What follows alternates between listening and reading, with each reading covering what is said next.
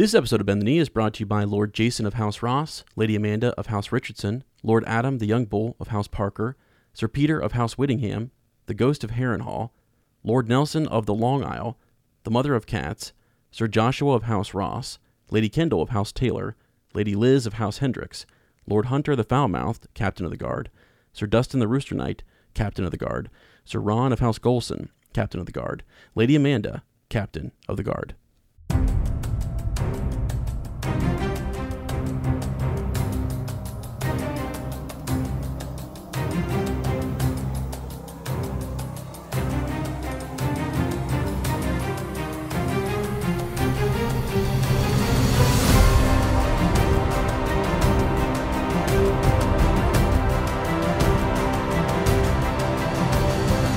Hello and welcome to Bend the Knee, a Song of Ice and Fire podcast. I am Sir Matt, the Bud Knight. And I am Sir Ezra the Watchful. Welcome to our Song of Ice and Fire book club.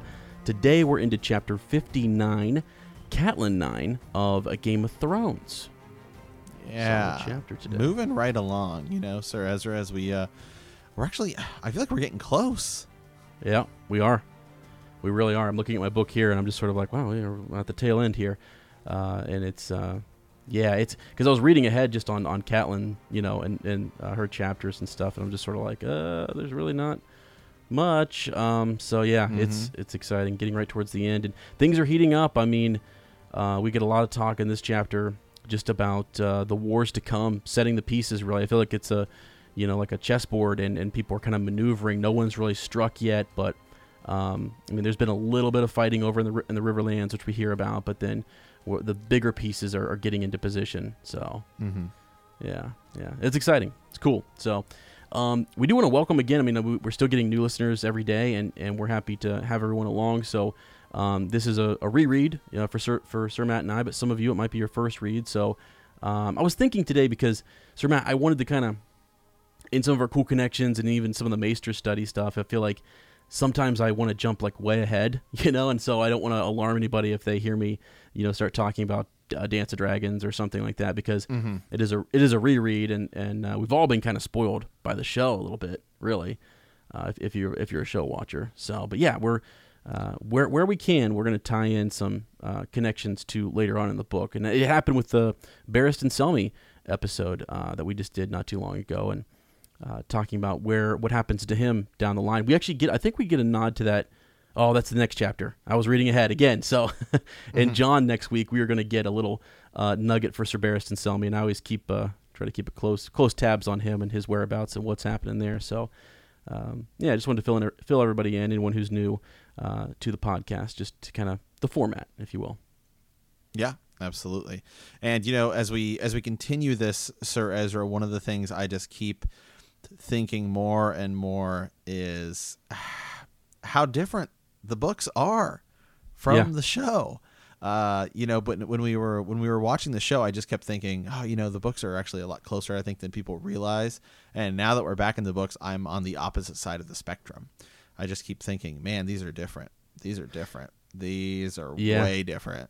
Way different. Yes, they are. And I mean, to the point where I even started to rethink R plus L equals J. I was sitting there, I was like, oh my gosh, it's funny to me sometimes when I'm reading and I think about all the characters. I mean, in our cool connections today, I brought up a character, one of the knights for that's kind of loyal to House Lannister that we'll talk about later.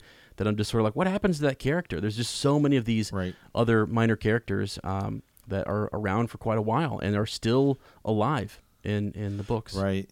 I just did a musing on Patreon about Mance Rayder, kind of like an intro to the is Mance Rayder Rhaegar Targaryen theory, because in the books he doesn't die, and I was just thinking about that, and I was talking a little bit with one of our patrons about that, and it's just a vast difference.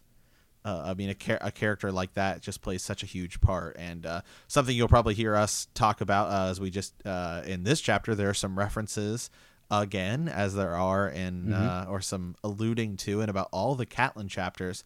This character, Lady Stoneheart.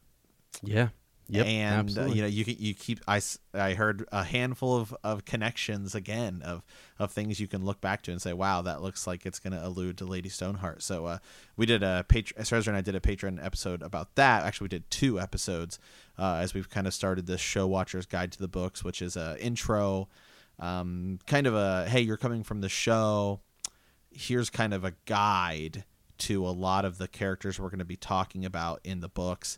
And Lady Stoneheart is definitely a character you'll probably hear us reference once or twice today, so you can check that out there. But again, just another huge difference between the show and the books. Yeah, absolutely. And, it's funny that you bring that up because so you did the Rhaegar Mance, and then we talked a little bit about Lady Stoneheart here. And I was even thinking about Bloodraven again as we were reading this chapter, and I was even reading John right before we started the podcast, and there's a reference again to numerous ravens, and then they distinguish between crows and food for crows, and crows feasting and eating, certain things, or it just seemed like associations with death and stuff. So it was just kind of cool. My mind was spinning again, and I'm trying to think through all of the crow raven craziness that is in the series. So Absolutely. Yeah. But so, all right, well, hey, so small council, I mean, just real quick, yeah, absolutely, are things good over on the West Coast? Things are really good for me, man. I got some good news. Something I've been kind of working towards is it looks like I may finally be able to. I've been kind of considering going part-time at work, so I can start kind of focusing more and more time on podcasting and things like that. And obviously, you and I have several projects, and being really helpful with people supporting us on Patreon, kind of going to allow me to do that. And so now I'm going to be able to devote quite a bit more time to these podcasts so I can make sure that they're the best quality that they can possibly be. So things for me are really awesome right now. Yeah, it's good. And your situation, we've been talking about it, this week, and I was, it's literally the best of both worlds. I don't know how else to put it. It's like it's part-time, but it's not. So right, it's great. Anyways, and there's more that we can do on Patreon, or just spend more time on the outline, spend more time in the reading, looking up and making cool connections and stuff like that. I think that's exciting for me too, because that's all totally worth it. It's like it's all about time. Sir Matt, as you say, it's all about time. Time is a far more valuable commodity to me. So yeah, absolutely. So that's good. Yeah. So, and for me, I mean, it's crazy. Like we both the last couple weeks have been in this situation where, I mean, I'm looking for different opportunities as well, and still out there on the hunt. I wish there was a job where I could just take a little meat, a little mead, and some cheese, and just hit the road. You know what I mean? I just want to get Thunder, my horse Thunder underneath me, and I want to take off, and I just want to, it's crazy, man. I do a lot of driving for my job, and I drive, and I love driving and just listening to podcasts or to audiobooks and stuff. That's why we kind of do what we do. But as I'm driving, I'm sort of like, I look over and I've said this before, I look over in the woods or the forest or down by a creek, and I'm like, man, that would be just, I think of Dunk, I think of Dunk and exactly. Like the adventures that he had and selling my sword in service to some lord. It's like, come on. I mean, why can't I just go do that? So some people are out there like, just join the Renaissance Fair. Okay, well, yeah, maybe I will. Maybe I will. So anyways, cool. So yeah, there's small council. Do we have, are there any other like, I haven't really seen much in the way of like Game of Thrones news necessarily, right? Like, no, there's started to be a few more tweets and things about Blood Moon, which is going to be the Game of Thrones prequel. I think it's Naomi Harris. Is that who it is? The woman who's like the cast. Don't know. I haven't really given it much look. Naomi Watts. I don't know. Okay. Naomi Watts is the woman who's like the main cast person, who is she kind of tweeted and said fans will not be let down by the prequels. Really? Okay. All right. I love it. So now, is it supposed to? Again, I think I've asked this before. So like, kind of a next year thing in the fall. We said this last week, right? I mean, so yeah, we don't know yet. Okay. Yeah, I'm just kind of wondering, like, when are they gonna? I don't know. Just I'm anxious to get more news about it, and really, and I want to know how much George is involved in it too. I know that he has handpicked some of the people to kind of oversee it and things like that. So that's kind of cool and gives you good vibes about it. But then I'm also sort of like anxious that Winds of Winter is still not done. But I don't know. All in due time, I guess it'll be worth the wait either way. So for the prequel and for the book, but. Okay, cool. The other thing I did see news-wise just was that, like, someone was talking about the possibility that we could have seen direwolves versus a zombie dragon. Did you see any of that? Yeah, I did see that there was a potentially a like 50 direwolves scene. Like there's 50 direwolves and they were fighting a dragon that was cut out. Maybe when the Blu-rays come out, they will I don't know. Maybe when the Blu-rays come out, they'll have extended features, extended cut, deleted scenes. Yeah. Well, like one would think was Cersei's miscarriage or something. I think was something that was filmed, right? Yeah, and then was cut out, didn't make it. So, and that happens. I mean, we talked about the difference of watching, say, like Lord of the Rings versus Lord of the Rings extended cut. It's a huge difference. Yeah, it is. So it would be nice to kind of know what was there. I mean, what they planned on filming and stuff. So, yeah, I don't know. So, anyways, well, we'll stay tuned and just kind of keep looking forward to more news. If you guys hear of anything, be sure to check out the Facebook group, like it, share it, and then get in there and post some of the news and let us know what's going on.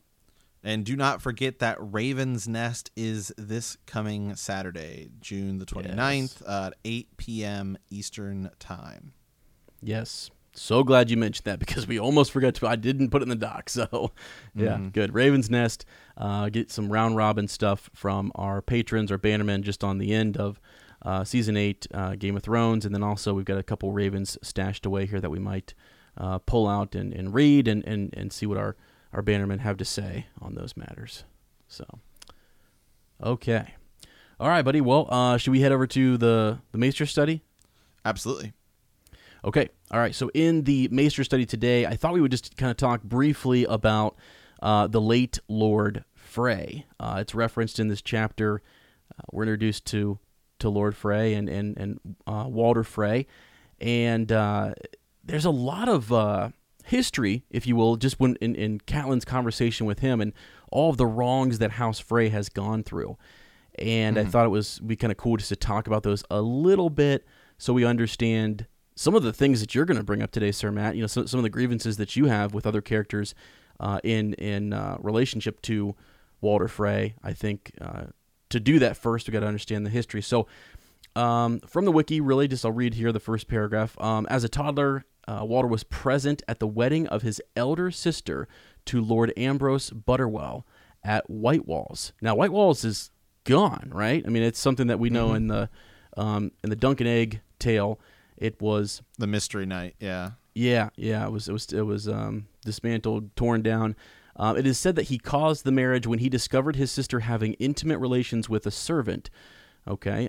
Sir Duncan the Tall thought that Walder was an extremely annoying child and was sorely tempted to throw him down a well. So a little tie back to a series that Sir Matt and I love. Just really enjoy the Dunk and Egg series, and kind of crazy to think, Walder he's old. He's old, and so he's a youngster during this time, during the Hedge Knight series, and was there. And Sir Duncan had encountered him, which is just wild to think about, because we always think of Sir Duncan just being in the histories, and we that tale is not finished. We don't know how long he stayed around. Did he go to Winterfell? Did he go to the Wall? All that good stuff. Well, we know he went to the Wall, but where did he land? Where did he stay? Right. So yeah, it is interesting to see a young Walder Frey, and that's just how close that is. That the Dunk and Egg tales are. Right. We think of it as a lot further away, like you said, but they're really not. They're just about 100 years before. So some characters who you may see, there's certainly two characters in those we see later, Walder Frey and Bloodraven, but there are some others which may be characters in the main series. Mm-hmm. Yeah, absolutely. Yeah. So, anyways, interesting little connection. So now something else. He has a lot of grievances. You know, when in this chapter, when they're working their way, Catelyn's kind of talking about, well, he's got 4,000 troops there. Why haven't they gone over to River Run to support? Is he in league with the Lannisters? And really, here's a bit of the history that would suggest that he doesn't like the Lannisters because they've wronged him as well. So Tytos Lannister, actually, Walder proposed that his second son, Aemon, would be married to Tytos's daughter, Gina, and he, kind of let's see, then the 10-year, yeah. So Tywin was someone who was speaking out against that match. So it's like he's tried to set up a lot of like his sons and grandsons with different lords in the realm, and no one will associate with him really, and they kind of wrong House Frey in a sense, and they don't really. I don't know if it's just because of his nature, because we'll talk about him being very blunt and less courteous maybe than other characters, but House Lannister definitely shuns the proposal, and it was one of those odd things because most of the time the issue is with Hoster Tully and him trying to he's trying to wed some of his sons to House Tully or to some of the other lords in River Run, and he just felt slighted. So he tries to go even further west to the Lannisters and make some sort of pact, and he's kind of shunned there as well. So that's again another slight, if you will, to them. So now the reason he's called Late Lord Frey, during Robert's Rebellion, same thing he's kind of doing here, Sir Matt. He's gathering his forces, and he decides he waits until he has his full force. So what is your full force? It's like you're waiting for five more guys to show up? He bides his time. He waits. And we'll talk a little bit about it when we get to the chapter about just the importance of the twins and its location. And that's by far his most... For being a smaller house, he is a really significant house just because of his location. Yeah, absolutely. Yeah, absolutely. It gives him the ability to kind of sit back and do whatever he wants. Yes, absolutely. So, and the person who coined that nickname, though, and this is one of the things, this is what starts it all. So during Robert's Rebellion, Walder and his levies and his men arrive at the Battle of the Trident after the rebels had already won. So they arrive too late, and it was Hoster Tully, Lord Paramount of the Trident, who basically calls him the Late Lord Frey. And ever since, it's been whispered behind his back, and he's been made fun of for that, and he's just distrusted, despised, if you will. So interesting thing there. Now, something else that came up this chapter that I wanted to kind of talk about. We all remember the time when Sir Ezra wasn't as watchful as he should have been. Okay, so.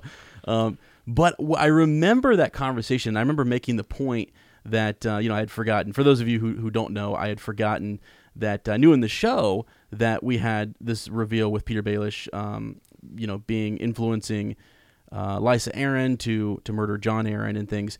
But in the book, I was like, that actually, I kind of forgot that we had covered that in the books, if you will. So right. In this chapter, actually, something really interesting happens where Catelyn kind of learns where their son, Robert Arryn, was supposed to be fostered at. And what does that tell us? What does that indicate? It was striking to her, and it's brought up for, again, a second time. And in this situation, Walder Frey he feels kind of slighted again because he went to Jon Arryn and said, asked if he would take his grandsons to court at King's Landing. And then his own son, Robert Arryn, could come up to the twins and foster there. And this is something that a lot of the lords would do. It was that Eddard, right, went to the Storm's Vale. End. Yeah. Or no, yeah. Excuse me. Yeah, the Vale. You're correct. Yeah. He went with Robert Baratheon. Yeah. Right, from Storm's End. Yes, exactly. Yeah. So I mean, it happens from time to time, and it's one of those things like just it's a sort of a, I don't know, it's a show of goodwill. It's sort of get a lordling out there so they can kind of learn another region, maybe make some friends or some stronger connections. It kind of helps bring, I think, the Seven Kingdoms closer together. It's like a good practice, and I think Walter thought that would be a decent. It's still kind of near the Vale and everything, and he's right there, and it would kind of bring them just better relationships between the two regions. And he's shunned. John Aaron again refuses to do that. He'll have none of it. Now I think Lysa, again, which we've already talked about, just you see the way she interacts or the way she acts around her child. It's a little crazy. Right. Yeah. So there might have been some kind of weird.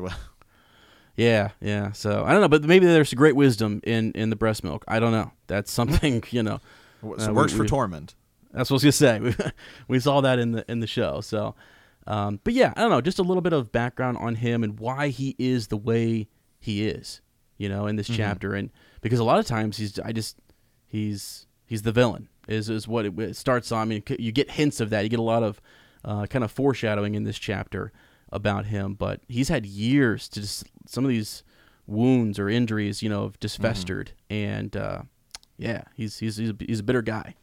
So well, and we'll get to it when we get to the chapter. But I think, man, the more listening to this chapter again, should we just jump into it? Yeah, let's jump into it. Yeah, because we're right there. All right, yeah. Okay. So let's go right to the reread here. So last week we were with Eddard 15, where Ned was visited in the Black Cells by Varys, who brings him news. He urges Ned to admit treason, command Rob to lay down his sword, and denounce Stannis and Renly. And then Varys also tells him that Sansa's life is at stake. This week we are in Catelyn IX. The last time we were with Catelyn, Catelyn VIII. Catelyn and Sir Brendan Tully meet Rob's army at Moat Cailin, accompanied by a host from House Manderley. In private, Catelyn helps Rob refine his war plans and explain to him that they have no option but to win or die. This week, Catelyn IX, Rob's host arrives at the Twins, where Catelyn negotiates their crossing of the Green Fork with Lord Walder Frey.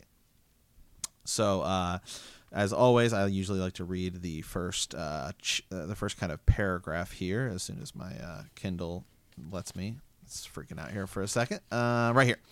As the host trooped down the causeway through the black bogs of the Neck and spilled out into the riverlands beyond, Catelyn's apprehension grew. She masked her fears behind a face, we'll come back to that, kept still and stern, yet they were all the same. Growing with every league they crossed, her days were anxious, her nights restless, and every raven that flew overhead made her clench her teeth. So Rob's host is moving through the riverlands, and we're moving toward the Twins, one fork of the Trident, to meet up with Walder Frey. And so, Trezor, we talked just a little bit about, we've talked about the Riverlands before when we were going through A World of Ice and Fire, and how the Riverlands is the central kind of hub, the central location in Westeros. You've got Westeros, you've got the north, to the north of it, you've got the Vale, you've got the Westerlands. Right. Everybody is close, and everybody's gonna move through it. The Crown Lands are just a little southeast, and so everybody moves through. That's where the inn at the crossroads is. It's a central hub. It's a lot of trade goes through there, and you have the river, the Trident, which kind of cuts it off and splits it off. And the Twins is basically it's a castle that's a bridge. And in order to cross the river, you have to go through the Twins. So it is a huge strategic advantage for the Freys. I mean, their castle is great. You're going to have to pay a toll if you want to go through. Yeah. And one of the things we learn about in this chapter is, as you were talking about a few minutes ago, about Hoster Tully throughout history kind of slighted Walder Frey, because I think a lot of times they viewed Walder Frey as this, he's kind of a weird guy. He has 100 kids. He's just he has 100 kids, and they're all named Walder or Walda. Yeah. And he's just really old and he keeps having kids, and so nobody really takes him seriously. He didn't even really show up at the Trident. He doesn't do a lot of favors for people. But one of his big things is that he wants to marry off his children. Mm-hmm. And you would have to. The way I view it is, I think Hoster Tully kind of messed up. Yeah.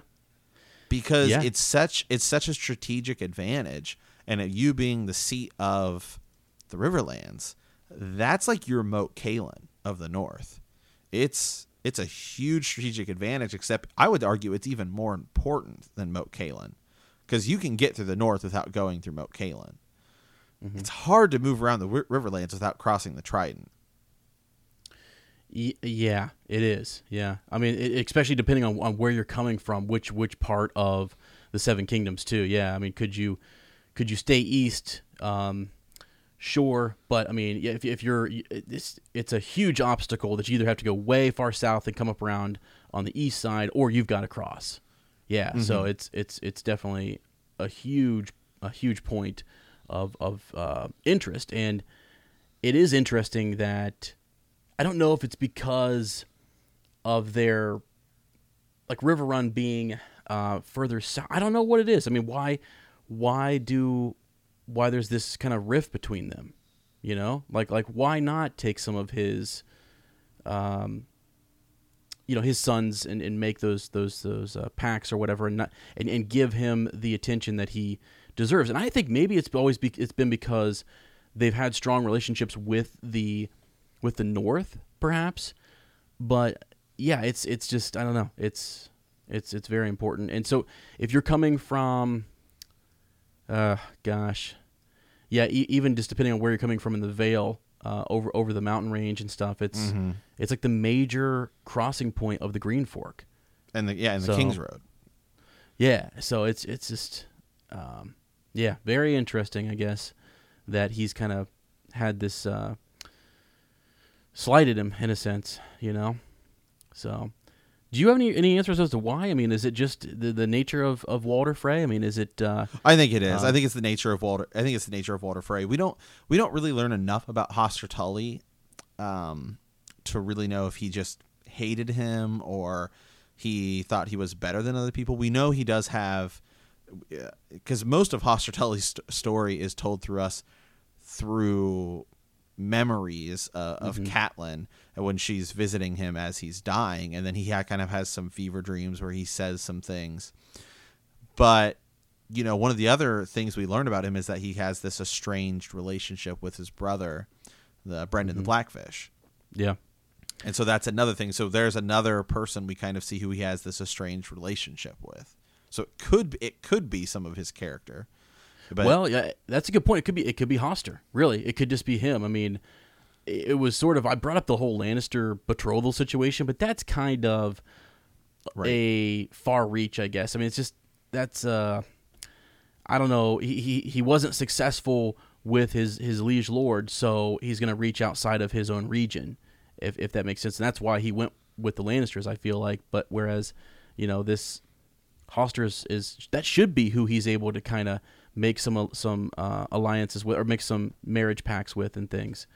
But yeah, he's way undervalued. But as you say, it's sort of like if he has that bad relationship with his brother, and the reason he has that bad relationship, let's remind folks, is that Brendan Tully refused how many? I mean, 4 different marriage proposals. He just refuses to get married, which is interesting, and we'll talk more about later, just that character and why he is that way, which is baffling, I think, sometimes. And it probably baffled Hoster Tully. He doesn't know why his brother is not agreeable to these matches.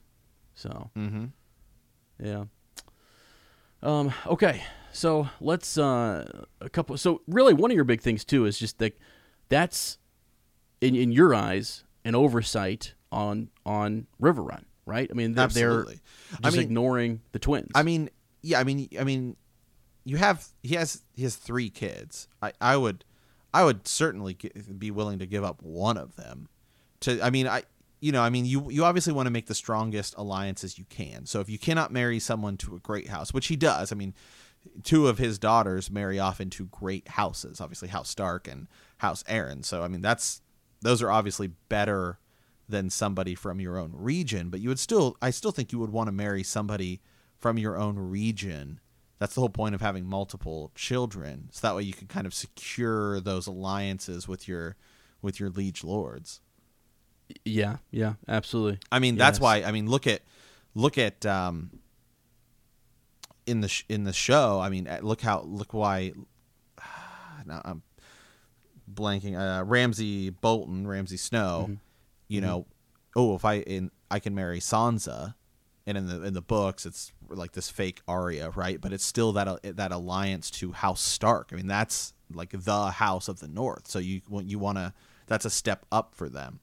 And so I still don't consider, if you are the liege lord. So if you're a Lannister, right, at some point in history, marrying one of your children off to like somebody from House Clegane, one of your smaller important houses, to just kind of secure your own lanes. You got to be able to control your own region before you can start making bigger moves outside. Yeah, for sure. Yeah. So another thing that I was thinking of as you were talking about that too is that Hoster Tully also refuses to go to his weddings. Now, was that because he's getting sick and up in years and things like that? I mean, this last one, his most recent wedding, we know that is the case. But he said, well, he didn't attend the one before that to his seventh wife, and so he was another slight. Yeah, I think that's probably a combination of, one, his age, and the fact that Walder Frey gets married all the time. Yeah, for sure. That's probably what he said, and maybe he had other things to attend to, and it doesn't really say. I was trying to see if maybe his son went, but that also might be a slap in the face because Hoster Tully refused a Frey bride for his son Edmure, which is so ironic, right? It's just kind of crazy.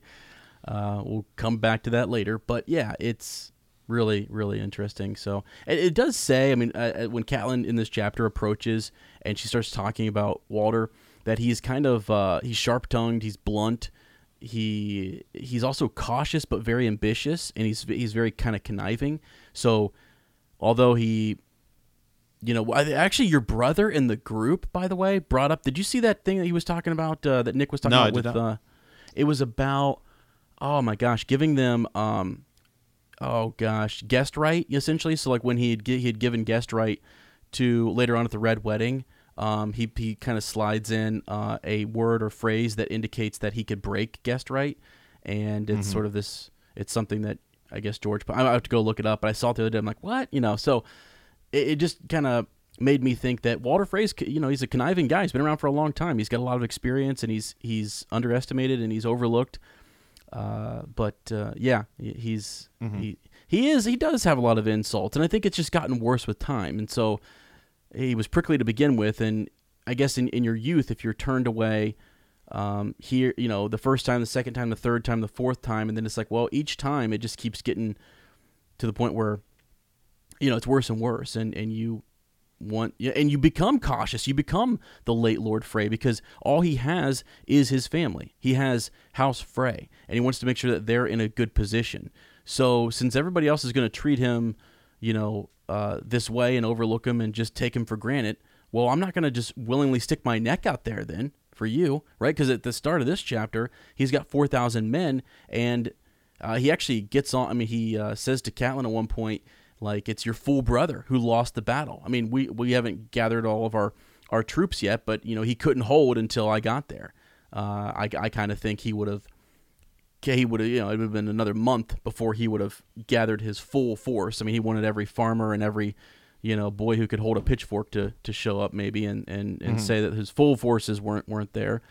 But yeah, I see why he's doing that, I guess, is my point.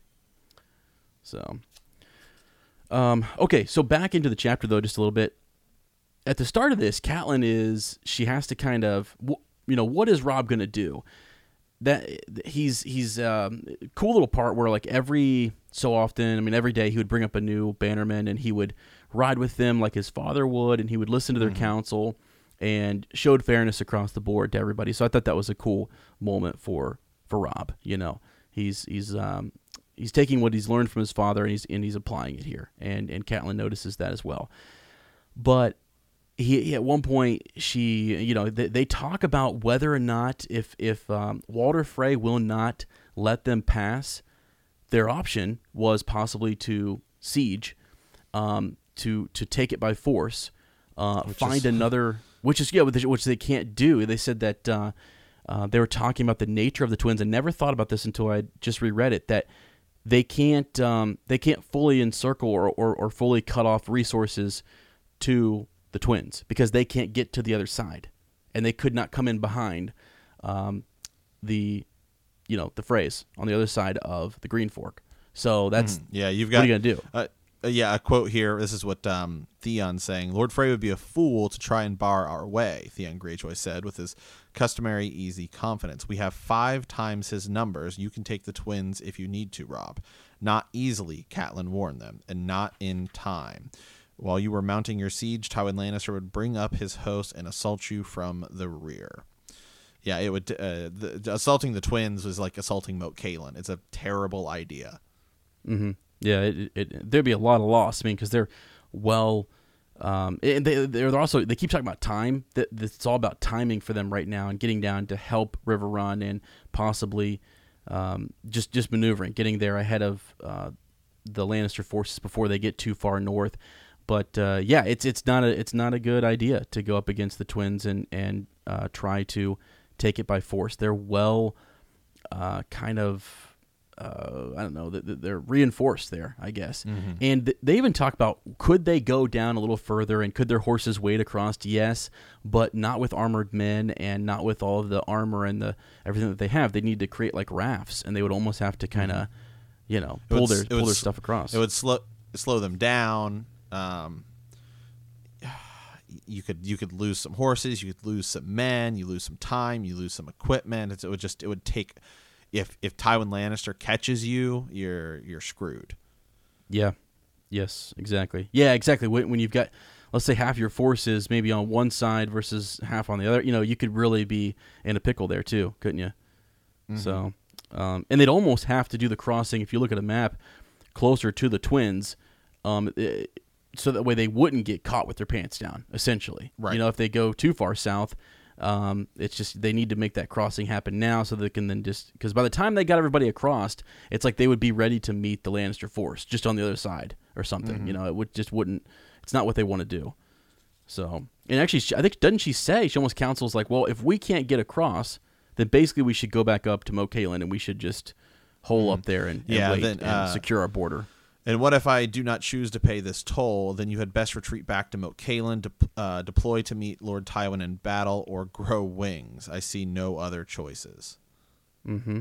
Yeah, exactly. And right before that too, they mentioned that the Freys have held the crossing for 600 years, which is pretty impressive. And at one point, I can't remember where it was at, they talk about the look of this thing and how it's way bigger than I think we think it is. And I think this river is way bigger than we realize it is. It's not an easy thing to cross at all. So it's why you have this huge bridge with these 2 towers. It used to be wooden, now they're stone. But that's you're right. Go back up to Moat Cailin. I mean, that's if you don't want to pay the toll. Now they don't know what the toll is, and you're not going to send the King of the North in there, right? You're not going to send in Robb Stark. No, absolutely not.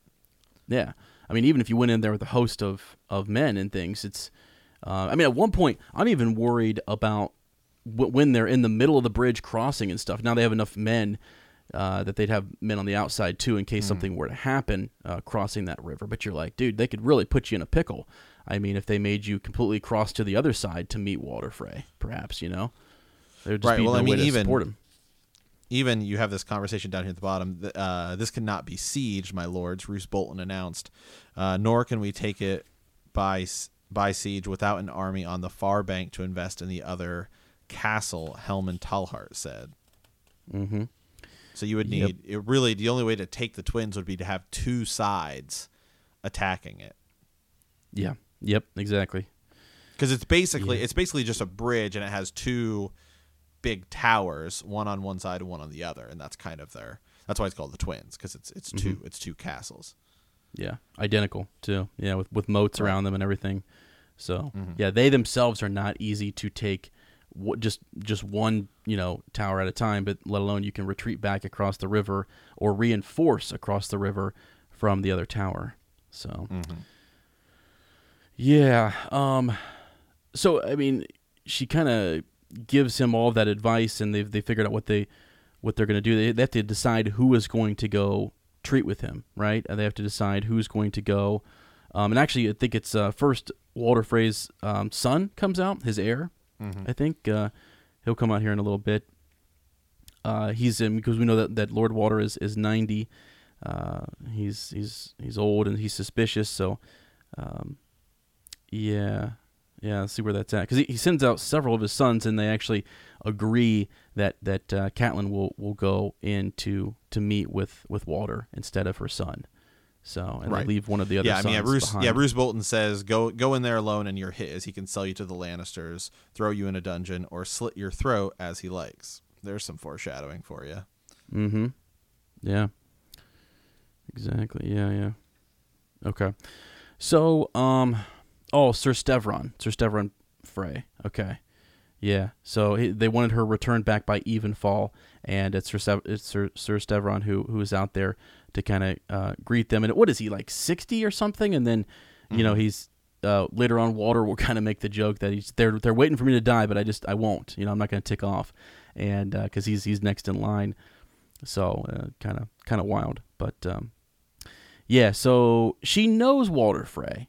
I mean, she hadn't seen him in a long time, and she does know that there's this animosity between the two houses, her house and her father's house. And Hoster Tully's, Walder Frey. So I think she goes in there. I think more. She's the best person to send in, right? I mean, are you going to send in one of his other lords? Are you going to send? You can't send Robin. She knows him. She's not gonna, I don't know, puff up her chest and try to demand certain things. And she knows the position that they're in, and I think is very, very smart in what she does. When he wants to speak straight truths to her too about their houses. Yeah, and so when she walks in, it says Lord Walder was 90, a wizened pink weasel with bald spotted head, too gouty to stand unassisted. His newest wife, a pale, frail girl of 16 years, walked beside his litter when they carried him in. She was the 8th Lady Frey. "It is a great pleasure to see you again after so many years, my lord," Catelyn said. The old man squinted at her suspiciously. "Is it? I doubt that. Spare me your sweet words, Lady Catelyn. I am too old." And so I do like that Walder Frey. Walder Frey is kind of he's much like the Queen of Thorns, Lena Tyrell, where it's like, don't give me these false courtesies, flowery words. Yeah. Mm-hmm. Yep. Yeah, it's straight to the point, isn't it? It's very just blunt, and I mean, because he brings up the disdain between their two houses, and he's like, don't deny it. Don't deny it. It's true. And to her credit, she's not going to. I mean, that would trigger him even more, I think, to kind of pretend like that he hasn't been scoffed at. So, okay. Now, he actually there's a couple points in here where he kind of gets on some of his heirs, if you will, like his grandsons and his sons, and one of his bastards, right? I mean, you just see right there that where they're trying to teach him courtesy and how to talk to Lady Catelyn, and he just sort of like gets on them and tells them off in a sense. He's like, this is his play. I mean, he's not going to be told how to speak to anybody, really. So when you're that old too, I mean, he's kind of a jerk to all of his children, which he has many of. Which again, so I know we want to get on Hoster Tully a little bit, but it's like, boy, this is one bitter guy who, the way he talks about his own family is kind of like, oh, that's also the reason we don't like him, right? I mean, this is not very. I don't know. There's just not a whole. There's, like, he says a couple nice things about his grandsons later on, but that's about it. And I don't know if it's a front too. Sometimes like maybe you just want to act this way, but really deep down he does care. you almost kind of see it in the show when you find out that like the daughter that he was going to give over to Rob, it's like they're all kind of like stunned, and he was sort of like, yeah, right. Well, you're lost. I mean, like, I try to tell you, like, I've, I'm not, we're not all, I don't know. Like, there's this idea built up about the phrase, this false sort of narrative that's out there, maybe, and he's always kind of, it's either what do you do, play along with it, or do you look at the guy who's always trying to kind of undo it, or what do you do? Do you use it to your advantage? So that's just kind of what I think about when I think of Lord Walter and what he has to do to help his family survive. So, so really, they get to the point, and he wants to know, why are you here? And she says, to ask you to open your gates, my lord. She says this politely. My son and his lord's bannermen are most anxious to cross the river and be on their way. He snickered and says, to River Run? Oh, no need to tell me, no need. I'm not blind yet. The old man can still read a map. And yeah, she's not going to deny that. Yeah, to confirm, yeah, we're going to River Run, and where he should be as well, right? And this is where you get that whole bit about him kind of saying that her brother should have been able to hold, a little bit longer, and he shouldn't have lost that battle as easy. So, yeah, I mean, he's going up against the Kingslayer too, which it reminded me, when these in the Kingsguard, when they command a group of forces, it's like legit. Like this is what they do. They study battle and war and things like that. So he's going up against he's going up against Jaime Lannister, member of the Kingsguard, big deal, and is just outmaneuvered. So, because she, at the beginning of the chapter, she's like super worried. Remember, it says that she was clenching her teeth with every raven that flew off her head, and I thought about that. I'm like, why is she like that? Well, it's news of her brother and of her father and of the events, maybe even of her husband. Those ravens that carry messages. She's super worried. She knows that they're in a bad spot, and everything kind of hinges on whether you can get across the twins in time. So, yeah. And I do like what Walter Frey says here when she's talking about, like, we need these so we can get across the river, and like she kind of brings up, you should do it because you swore an oath to my father, and this is what my father's doing. And she says, like, if you were strong enough to climb down from your own battlements, Lord Frey, you would see that my son has 20,000 men outside your walls. That'll be 20,000 fresh corpses when Lord Tywin gets here. The old man shot back. Don't you try and frighten me, my lady. Your husband's in some traitor's cell under the Red Keep. Your father's sick, might be dying, and Jaime Lannister's got your brother in chains. What do you have that I should fear? That son of yours? I'll match you son for son, and I'll still have 18 when all yours are dead. You swore an oath to my father, Catelyn reminded him. He bobbed his head side to side, smiling. Oh, yes, I said some words. I swore some oaths to the crown, too. It seems to me Joffrey's the king now, and that makes you and your boy and all those fools out there no better than rebels. If I had the sense the gods gave a fish, I'd help the Lannisters boil you all. Yeah, wow.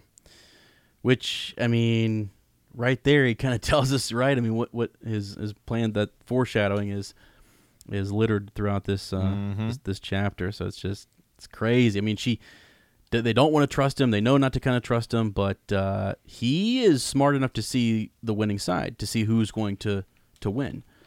And, right. Do you think that I don't think that he would have betrayed them if they would have went through with it, if Robb had not, Right. I don't either. I think he absolutely would have sided with them.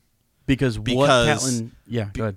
Because he's the key to the North, and there's no way that the Lannister army could, with the power, you'd have River Run, you'd have the North on lockdown. There is no way that the Lannister army would have any shot of winning that war. Yeah, no, and the young wolf, I mean, and that's before you figure, I mean, just with the circumstances as they are right now, I say even if Stannis and Renly just sit out, I don't think there's any way that you could match a Stark River Run army with Tywin Lannister. With, you have the Green Fork of the Trident on lockdown with Walder Frey. I think they'd have a tough time winning.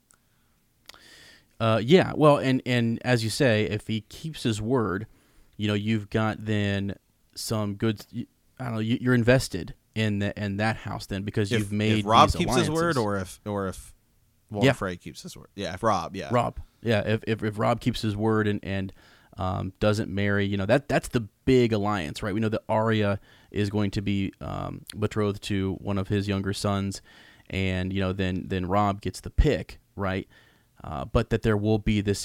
That's a strong alliance, and really what it does is it makes up for the slights that he's had from House Tully. And well, and if you look at the twins too, it's pretty far north. I mean, it's right up at the. It's the key to the north. I mean, it's as far to get from the Riverlands to the north, you've got to go through the twins essentially. Mm-hmm. Yep. Yeah. So just kind of interesting that he, as you say, if he would have kept his word there what I was going to say is that the young wolf it does so well after this, wins so many battles and everything that, like, if you're Walder Frey, you're like, well, I picked the winning side. Look at that. We're doing well. And then I'm not going to do anything to tip the scale to the Lannisters' favor. I'll do everything I can to tip it this way because I've got these alliances. Well, you've already broken that. I mean, now I don't have the one strong marriage proposal situation that I had lined up before. They completely went against, like, no one keeps their word with him. They don't follow through, and so you kind of see why he would do this. I guess people are probably hating this the idea that we're almost defending Walder Frey and what he does for his house, but it's I mean, Walder. I mean, that's one of the great things about these characters that Gurr writes is, like, even Cersei, we argue. I mean, from Cersei's point of view, she's always doing the right thing. She's protecting herself. She's protecting her interests. Walder Frey's the same way. It's just that we like the Starks because they're, like, the main characters. And so Walder Frey betrays them, but it's Rob is, and that's kind of the essence of most characters' demise is they do something, they're set up a specific way, and then they do something that is the opposite of what their character has always been, and it blows to pieces. Like, it's you and I like sports, Sir Ezra. Mm-hmm. It's kind of like, you're playing a very conservative game, and then you decide to be aggressive, or the other way around, and it just cost you. Play action, man. Play action. I mean, set them up with the run, and then. But and here's another thing too. If I kind of feel like just that. Well, I don't know. I mean, it would have. It just sucks that this went down the way that it did, because, like, later on, like the phrase completely. I actually see why. You brought up the Cersei connection. I see why. Lord Frey is kind of they protect their own, they protect their family, and I think there's almost something there in House Frey that they're taking care of themselves. They're all look at all the brothers and sisters, and I'm surprised they don't have more infighting. You know what I mean, among all of the siblings and all of his descendants and stuff. So I don't know. It's just not a surprise after everything that we learn here. Oh, I know what I was gonna say if they wouldn't have betrayed Lord Frey, then, well, no, never mind. I was just thinking that that wouldn't work. But anyways, I don't know. Like, I just see why he does this, and I think it's something people don't talk a whole lot about. They don't talk about why Walder Frey does what he does. If all these wrongs would not have happened to Walder Frey, then I feel like maybe he could have forgiven Rob for this one thing. But so much has happened to him over the course of his life that he is the person he is now, and he's not going to take, even if it was a slight little sort of backhand or slap in the face or whatever, he would have gotten pissed. But this is a big one. You broke your word. So, yeah. Well, I even think from his perspective. Right. Even when he betrays the Starks, he is. I mean, I think he makes the right decision based in the Game of Thrones at the time, because he gets his daughter, wed to Edmure Tully, who is now the heir of Riverrun, and so all he needs is to pump out an heir there, and you're now the grandfather. You've now just essentially, hey, Riverrun is within taking. You're this kind of the stronghold of the Riverlands. You've eliminated the Starks to your knowledge, to the best of your knowledge, because nobody's even seen Arya for a long period of time. I mean, it'd be hard to think, oh, hey, the Arya is going to come back and be a faceless man and assassinate your entire family. Yeah. Right. I mean, the odds of that happening, at that in his mind are obviously pretty low, or something like that. So I still think in the Game of Thrones, I think he makes kind of the right decision. It's not a very good one, in terms of being like honorable or anything like that, but. Yeah, no, you're right, because he gets Riverrun, and then you still have the Arya situation, and that the Boltons now are in good favor with the Boltons and the Freys tend to they've now had this little alliance later on that we'll learn more about up in the north and up at Winterfell, and then Arya still is playing a piece in that. I mean, air quote, Arya plays a piece in that later on. So yeah, he does set himself up in a really good spot. So despite what happens with Robb. So I don't know.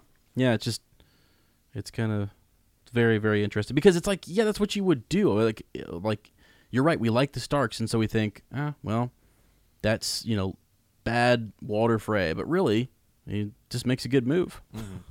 Well, I mean, even look at what he gets here. So to let them cross, what the end of the deal is Robb is going to take one of his sons as a squire.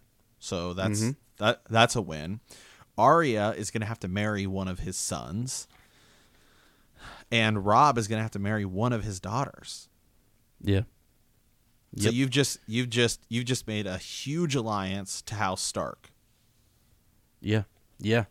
Oh yeah. And they have this massive force. You're up north there, and yeah, you're still, and that they're also, that House Stark, so now they're a little bit indebted to you, and so that's why this alliance has been made, and you're still in somewhat good favor, good standing with House Tully, because you just negotiated all this with Catelyn, and you were massing your forces. And Robb and Arya are also half Stark, half Tully. Yeah. So all around, put themselves in a really good spot. So, but yeah, I don't know. The whole time, one of the things we get at the beginning of the chapter and at the end is just that Catelyn she's just worried about this, and it's she has a lot of angst, I guess, just about this, about Walder Frey, and just the things that are happening with her family. In Riverrun, and then she's got to stay strong and stay here and work with Robb, and she's just, you can see her mind being all over the place, right? A bit of it's in King's Landing with her husband, someone's with her father and her brother in the Riverlands, her kids back up in Winterfell, and then here with her son who is leading this force. I mean, her attention it's I don't know. I can see her being, well, actually, it does sort of tell us why later on she makes some of the decisions that she makes. Really, mistakes, if you will, or what have you. But yeah, just because she's torn in so many different directions, and that family, duty, honor, kind of comes back to get her later on. So, but yeah, I thought it was interesting to do this. So as they ride across, so basically, Robb accepts. He accepts all of that, and it was kind of cool because he doesn't flinch, right? He's just like, right. Absolutely, yeah. I do just like that one. This was one last line. Yeah, Robb doesn't flinch. I see. Do you consent? Can I refuse? Not if you want to cross. Yeah.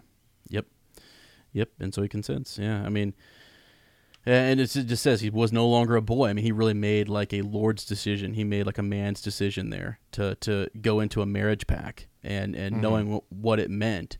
Yeah. It's just that he is a boy, and it's. Yeah.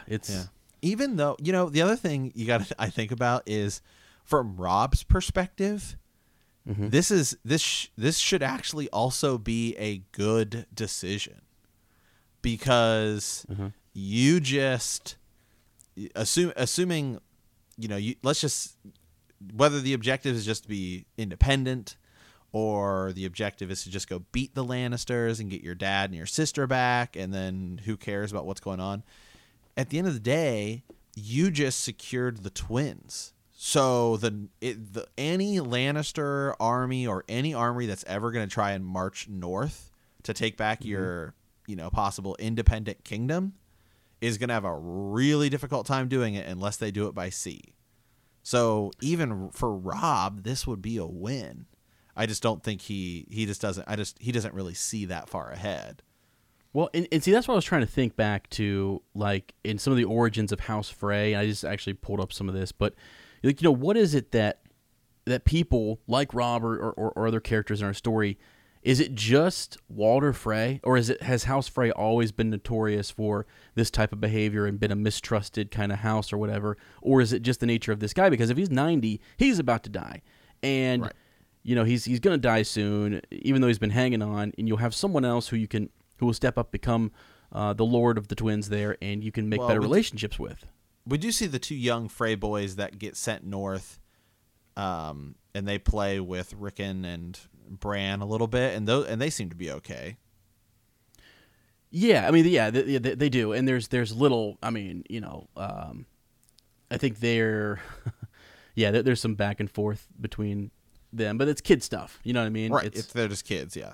Yeah, yeah. And actually, I mean, according to, we skipped it in this chapter, but somewhere where he talks about, I think Walder says that when he references those two grandsons, he says they're just kind, good kids. I mean, to him, they're, I don't know, there was something to them that he was like, he enjoyed them. Unless it's all a front, and then maybe he just sends off like the two worst grandsons that he has, which I don't know. Right, yeah, it could be. Yeah, it could be, yeah.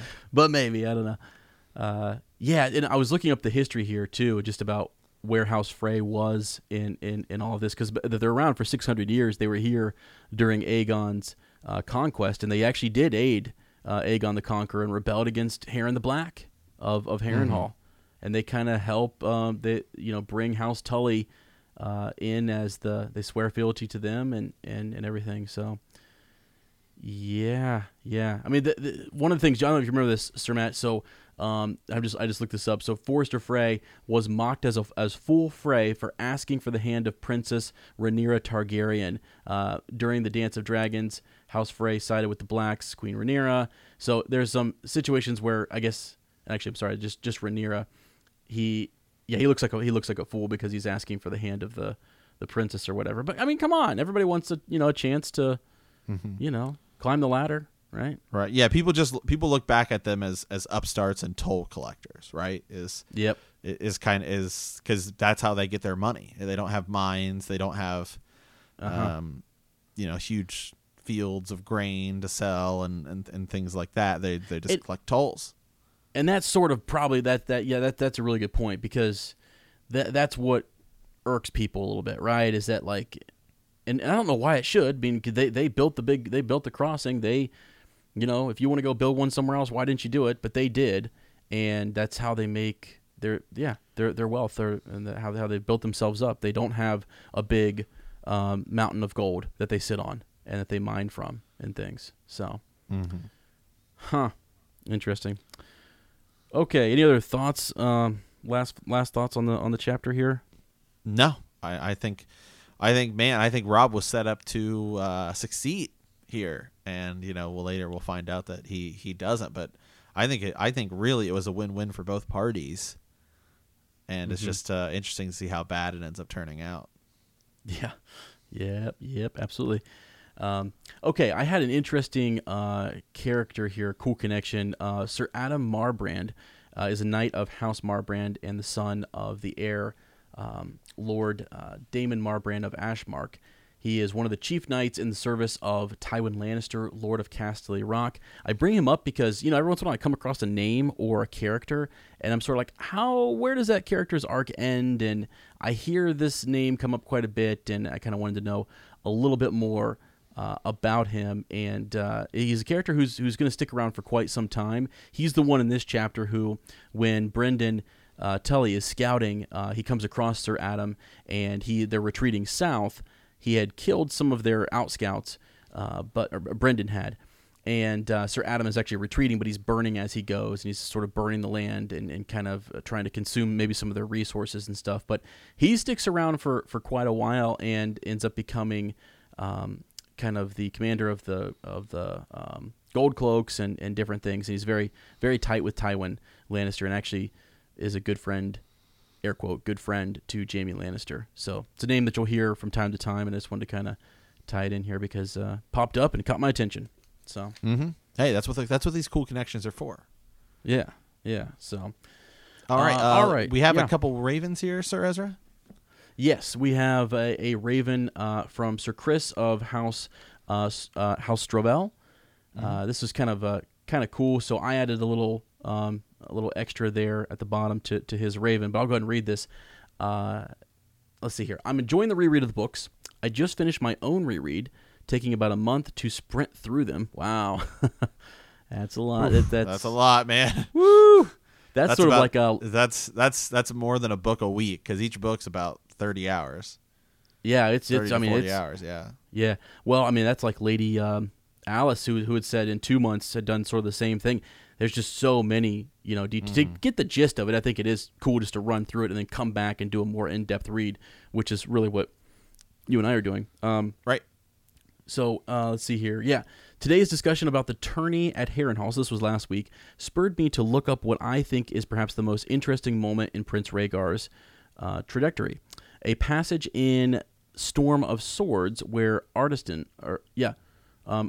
still known as, well, he's Barristan Selmy, but he's not been outed yet as Selmy, is telling Dany about her brother as a young man. He talks about how Rhaegar was an avid reader as a youth and took no interest in the rough play of kids his age at court. Rhaegar then read something in his scrolls that made him want to be a warrior. He went to Sir Willem Derry, the master at arms, and said, I require a sword and armor. It seems I must be a warrior. It will be interesting to see if Gurm ever revisits this, the moment that Rhaegar started down the path to Lord Went's tourney and eventually the Trident. Sir Chris. So I thought, this is something you've brought up before, Sir Matt, is just like, what is it in the scrolls? What is it that causes Rhaegar to pick up the sword and to start fighting and to start training when it kind of goes against his nature? This is a moment you and I have talked about a lot. I mean, we have talked so many possible scenarios or theories. One of the things that the show did not do that the books just have to. I mean, the books just can simply not. And Gur's too good of a writer to not answer these questions. Is why? Yeah. Why did Rhaegar and Lyanna get together? Was it just that they loved each other, and then just by circumstance, Jon happens to be the rightful heir to the throne? I don't think so. I think there's something obviously far bigger about it. Remember, the show is a Game of Thrones. The books are a Song of Ice and Fire. Yeah. You and I have talked about things possibly influence from the Three-Eyed Crow or Raven. In either the Three-Eyed Raven in the show, Three-Eyed Crow in the books. Possible influence there. There's speculation or lore. He finds out something about the three heads of the dragon, the prophecy of Azor Ahai. Maybe Rhaegar views the darkness as his dad. As his dad is becoming more and more crazy, he's the one who's bringing the realm into dark times, burning people, and just the path he goes on. They start having an estranged relationship. Rhaegar ends up going to Dragonstone. This is obviously before that, but that does happen. You look back at Egg, and they were kind of believing in the prophecy of Azor Ahai, and that somebody from their line would be Azor Ahai, and they try to bring back dragons. It's possible Rhaegar realizes I need to be a warrior. I think it's more than he just reads a book and decides I need to become a warrior. And these are the things I think that Gur will have answers to, certainly in the next two books as he finishes out. It's just something that the show didn't have time to do and didn't take the time to do. Yeah, exactly. And let's hammer something home here real quick, because something we brought up either last week, and we're going to bring up more in the Patreon series where we're covering the tourney at Harrenhal, is Rhaegar. I know that growing up in the royal family and stuff, he was trained, he had some type of training, and he was maybe kind of he knew enough, right? but at some point he decides that he needs to become a warrior. He needs to be better than what he is, and he starts his training. But it seems like he starts that not later in life, but a little later in life than maybe someone like Sir Arthur Dane or Sir Barristan Selmy or some of those other guys. Probably, I don't think he gives an exact. I don't think, to my knowledge, there's not an exact date given of when that happens. But it seems like he's probably around, like, I'd say like 12. Is just about, to me, when it seems like that happens.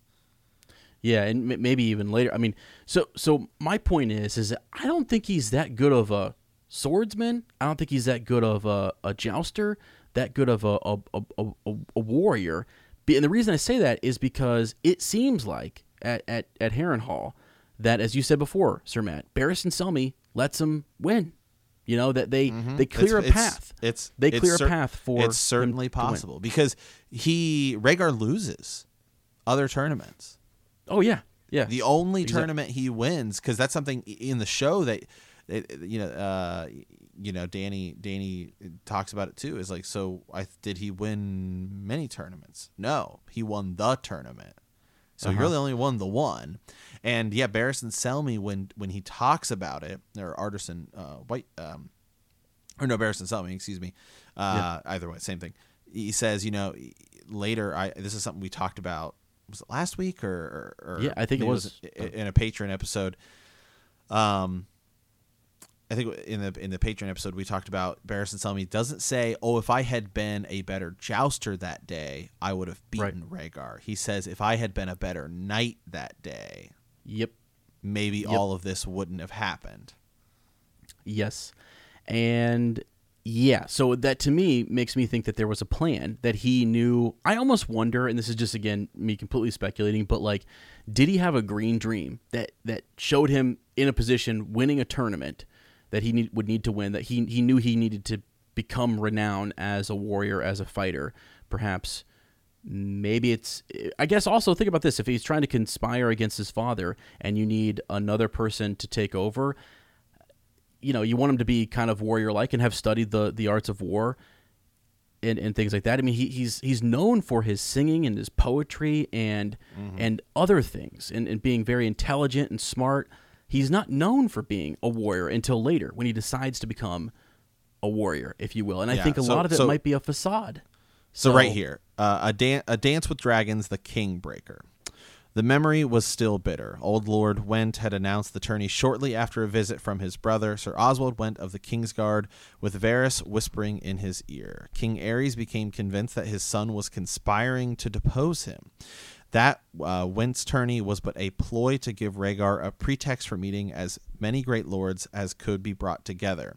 Aerys had not set foot outside the Red Keeps since Duskendale, that's where he gets captured, yet suddenly he announced that he would accompany Prince Rhaegar to Harrenhal, and everything had gone, awry from there.